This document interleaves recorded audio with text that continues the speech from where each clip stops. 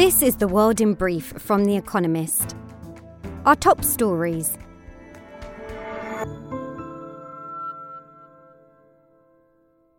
A lawyer for Donald Trump signed a statement in June stating that all classified material held at Mr. Trump's home in Florida had been returned to the government, according to the New York Times. But on August 8th, federal agents reportedly removed 11 sets of classified documents, including material marked top secret. The warrant to search Mr. Trump's home was issued because America's Department of Justice said it believed that the former president violated the Espionage Act, which prohibits the possession or transmission of national security information. Sir Salman Rushdie, the Booker Prize winner novelist, was stabbed several times when he was about to deliver a lecture in Chautauqua, in upstate New York. Sir Salman was airlifted to hospital. His agent said he was put on a ventilator and may lose an eye.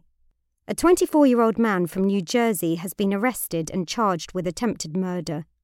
The Satanic Verses, Sir Salman's fourth novel, inspired condemnation upon its release in 1988. Some Muslims judged it blasphemous, and Iran called for his death. America's House of Representatives approved a $430 billion climate, tax and healthcare bill, delivering a boost for President Joe Biden ahead of November's midterm elections. The Inflation Reduction Act is the largest package of climate spending in American history, providing $369 billion of support for renewable energy and other green infrastructure. It also aims to lower prescription drug prices and raise taxes on some big firms. Taiwan's defense ministry said that 13 Chinese Air Force planes crossed the Taiwan Straits median line. Tensions between America, China, and Taiwan have been high since Nancy Pelosi, an American politician, visited Taiwan earlier this month. America will unveil a new trade plan with Taiwan in the coming days, the White House said, intended to deepen ties with the self-governing island. Idaho's Supreme Court refused a bid to halt a Republican-backed state law that brings in a near-total ban on abortion. Around half of states have or are expected to ban or limit abortion rights following the decision by America's Supreme Court to overturn Roe v. Wade. Idaho's measure, which takes effect on August 25th, will allow abortions only in cases of rape, incest, or to prevent a pregnant woman's death. The two road bridges in Kherson, a city in southern Ukraine occupied by Russian forces, are out of use for military supplies, according to British intelligence. Ukraine has for weeks hinted that a counterattack is imminent, but it faces steep odds to retake the city. Russia has been reinforcing defense positions throughout the south of the country. And Taliban fighters violently dispersed a rare rally in Afghanistan's capital, Kabul, and beat female protesters. Around 40 women marched on the education ministry to protest against the country's dire economic situation and the hardline Islamic group's restrictions on women's rights, before fighters fired guns into the air to scatter the crowd. The protests came before the first anniversary of the Taliban's return to power on August 15th.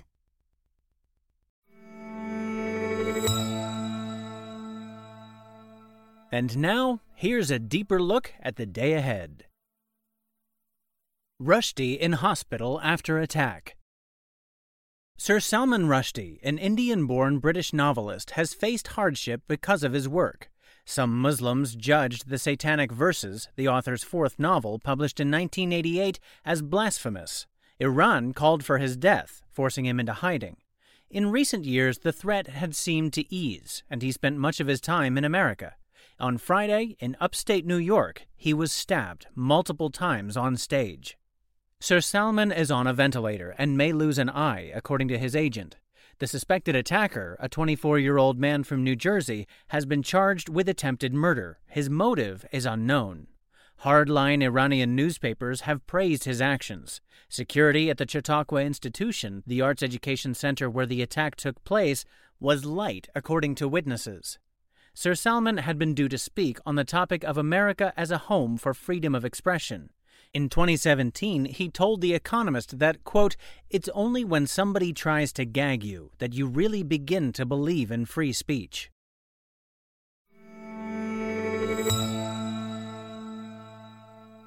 Run Ron?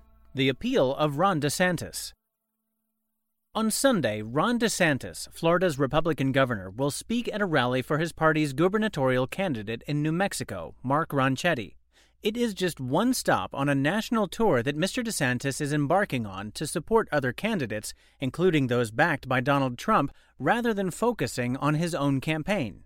It is a show of party unity that Mr. DeSantis is spending his time stumping for other candidates, but it also raises questions about his own ambitions. Should Mr. Trump not make a presidential bid in 2024, Mr. DeSantis would be the likely Republican frontrunner.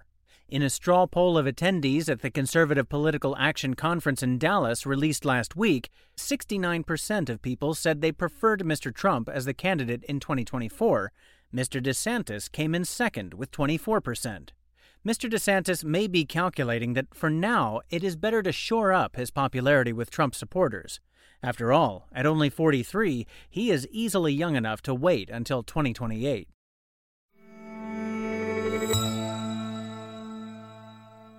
The European Championships find strength in numbers. Sports fans waking up in Munich on Sunday are spoiled for choice. Fancy breakfast in the Olympia Park while watching a triathlon? Or how about track cycling at the Neue Messe München? Or table tennis at the Audi Dome? Until August 21st, Munich is hosting an experiment. The associations of 9 sports, including athletics, beach volleyball, canoeing, cycling, gymnastics, rowing, sport climbing, triathlon, and table tennis, have decided to run their European tournaments in tandem in a single city. The idea is that these smaller sports have a better chance of commanding bigger audiences if they work together. That makes sense. After all, the Olympics is more than the sum of its parts. But the European Championships also wants to avoid some Olympic-sized pitfalls. It chose Munich because no new tourist facilities or venues needed to be constructed. Consequently, its budget is around 1% of Tokyo's 2020 Olympics.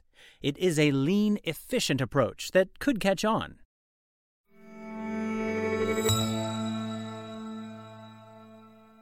Why thinking hard exhausts your brain. Mental exhaustion is a strange sensation. Not quite drowsiness, but an inability to think straight. The body may feel fine, yet the brain wants to do little more than watch television. Researchers writing in Current Biology, a journal, went in search of a psychological basis for this frazzled feeling, and may have found one. For over 6 hours, 24 volunteers performed difficult mental problems that required intense cognition. Another group was given easier versions. Their brains were scanned throughout the mock workday, which suggested that mental graft induced the buildup of a neurotransmitter called glutamate in the forebrain. As glutamate can be toxic, it seems the brain has to limit cognition to avoid an overload. The industrious volunteers' decision-making also changed. They began to favor instant rewards over delayed gratification. Your brain on energy saver mode should be spared important decisions. After a stressful day in the office, some mindless channel surfing may be just what it needs.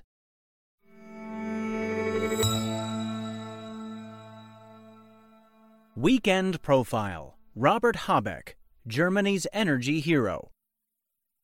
Olaf Scholz may be Germany's chancellor, but to many, the man of the hour in Berlin is Robert Habeck, his vice-chancellor and minister for economy and climate change.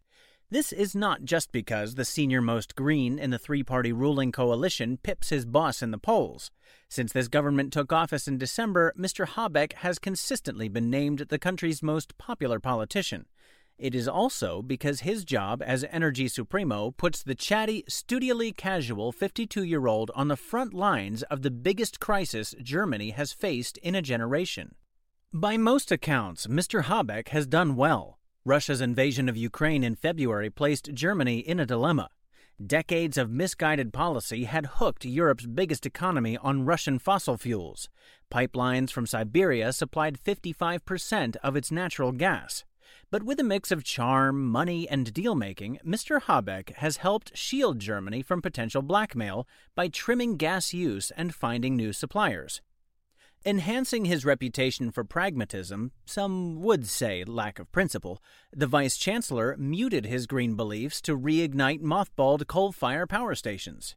A similar nose-holding green light may also keep Germany's last 3 nuclear power plants open. They were due to close in December as part of a long-standing plan to scrap nuclear power. Polls show even a majority of Green voters realize that, right now, that would be stupid. Mr. Habeck, who hails from Germany's northernmost state, Schleswig-Holstein, earned a Ph.D. in literature before entering politics. But it is his trademark 3-day stubble, preference for open-necked shirts, and penchant for blunt honesty that seem to please voters. He has also won points for working smoothly with Annalena Baerbock, the foreign minister, whose choice as the Greens' candidate for chancellor in last year's election was tough on Mr. Habeck, by his own admission. But the easygoing manner disguises a sharp statesman. Visiting Ukraine last summer, Mr. Habeck suggested supplying the country with defensive weapons. Rivals from left, right, and center called him irresponsible. Who looks silly now?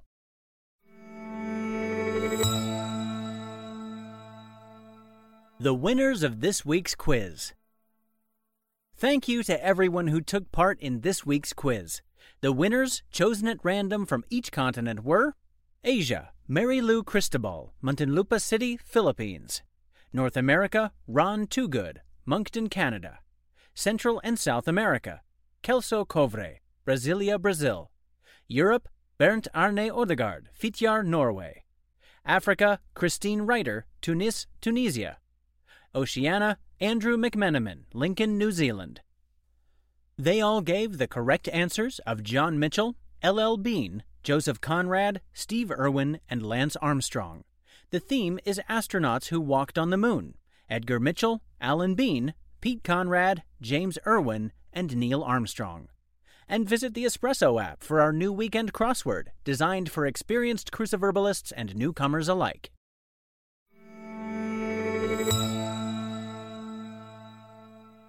Finally, here's the quote of the day from H.G. Wells, who died on August 13, 1946. We all have our time machines, don't we? Those that take us back are memories, and those that carry us forward are dreams. That's The World in Brief from The Economist, available 3 times every day of the week. You can also hear interviews and analysis from our journalists, including our current affairs podcast, The Intelligence, on your podcast app. And subscribers to The Economist have access to each week's full edition in audio. Just download The Economist app to start listening.